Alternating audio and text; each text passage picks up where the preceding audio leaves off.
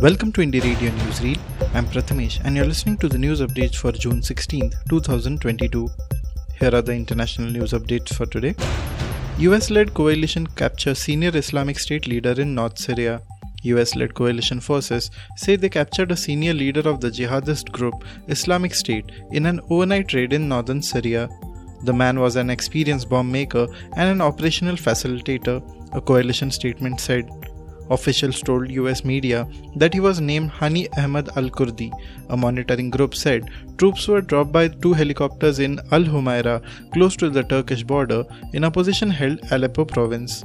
There were 7 minutes of armed clashes between the troops and people inside the village before the helicopters flew off, the UK-based Syrian Observatory for Human Rights reported.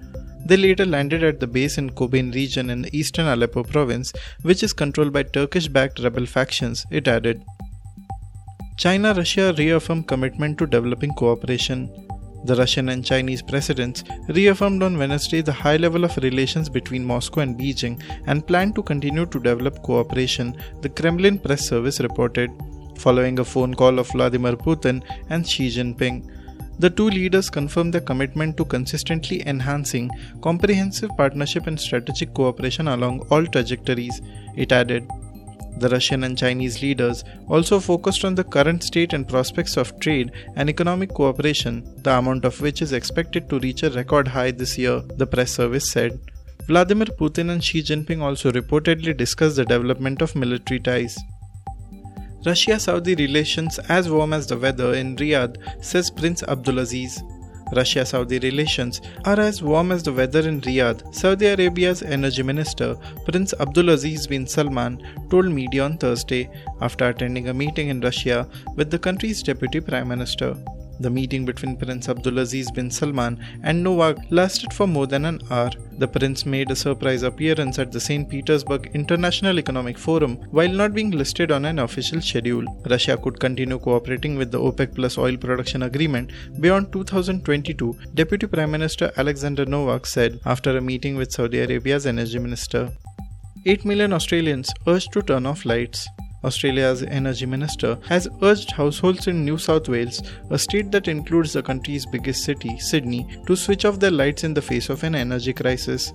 Chris Bowen says people should not use electricity for 2 hours every evening if they have a choice. However, he said he was confident that blackouts could be avoided. It comes after Australia's main wholesale electricity market was suspended because of a surge in prices. Mr. Bowen asked people living in New South Wales to conserve as much power as possible. Australia is one of the world's biggest exporters of coal and liquefied natural gas, but has been struggling with a power crisis since last month. North Korea announces outbreak of intestinal sickness. North Korea says it is dealing with an outbreak of an unidentified intestinal sickness, adding to the strain caused by the spread of COVID-19. The country's leader Kim Jong-un has ordered quarantine measures be implemented, the official KCNA news agency reported. It said he sent medicine to Haeju City on Wednesday to help the patients suffering from the acute enteric epidemic. Health experts suspect the illness could be typhoid or cholera. North Korea declared a state of emergency in May after it said millions of people were experiencing fever believed to be untested COVID-19 cases. It has not reported the number of people affected or elaborated on what the disease is, but enteric refers to gastrointestinal tract. Now to the national news stories. Agnipath protests turned violent across northern India. Protests against the Armed Forces' new recruitment plan, Agnipath, turned violent on Thursday as aspirants disrupted rail and road traffic in several parts of Bihar, Haryana, New Delhi, Jammu and Jharkhand. Protesters have been demanding the reinstatement of the previous recruitment system. Trains were set afire, window panes of buses smashed, and passers-by including a ruling BJP MLA pelted with stones as the protest spread to multiple states across the country. Aspirants stopped trains, demanding a rollback of the decision. Meanwhile, in an attempt to pacify the protesters, the central government released a myths versus fact document addressing the concerns raised on the recruitment plan. RBI lifts business restrictions on MasterCard Asia. The Reserve Bank of India on Thursday lifted restrictions on MasterCard that it had imposed last year for failing to comply with local data storage norms. The central bank had barred the US-based payment gateway from onboarding new customers until it complies with the storage of payment system data norms.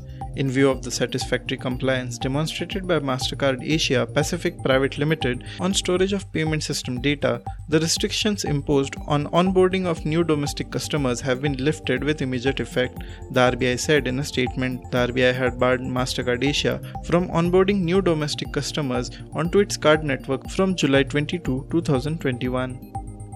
Rupee recovers from record low, spurts 12 paise to 78.10 per US dollar. The rupee on Thursday recovered from its record low to close 12 paise higher at 78.10 against the American currency, tracking the overnight weakness of the dollar and falling crude prices. The dollar index fell from its elevated levels after the Federal Reserve raised interest rates by 75 basis points in a historic move to fight inflation and projected a slowing economy and rising unemployment in the months to come. At the interbank forest market, the rupee opened at 78.6 against the greenback and moved in a narrow range.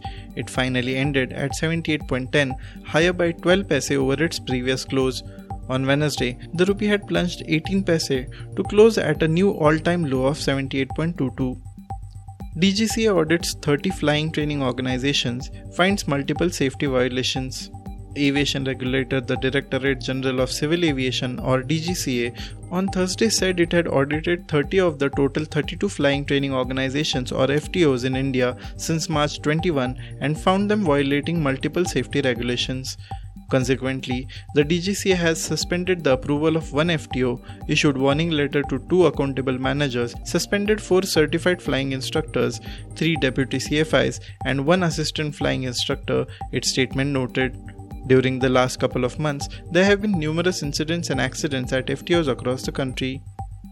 Congress serves legal notice on Amit Shah, Nirmala Sitharaman, Kiren Rijiju. The Congress has sought action against Enforcement Directorate officials who selectively leaked to some media houses information related to Rahul Gandhi's questioning, as the party also served a legal notice on 3 union ministers over the issue. In the notice to Home Minister Amit Shah, Finance Minister Nirmala Sitharaman and Law Minister Kiren Rijiju, the Congress MP and legal cell head Vivek Tankha has asked them to stop using the ED as a tool to settle political scores and desist from spreading false narratives about the former Congress chief. Explaining why he served the legal notice on the ministers, Tankha said the ED is clearly acting at the behest of its political masters and is carrying out political vendetta against Rahul Gandhi. Thank you for listening to Indie Radio Newsreel. For more news, audiobooks and podcasts, stay tuned to Indie Radio or log on to www.indiejournal.in. Also consider subscribing to listen to our premium shows.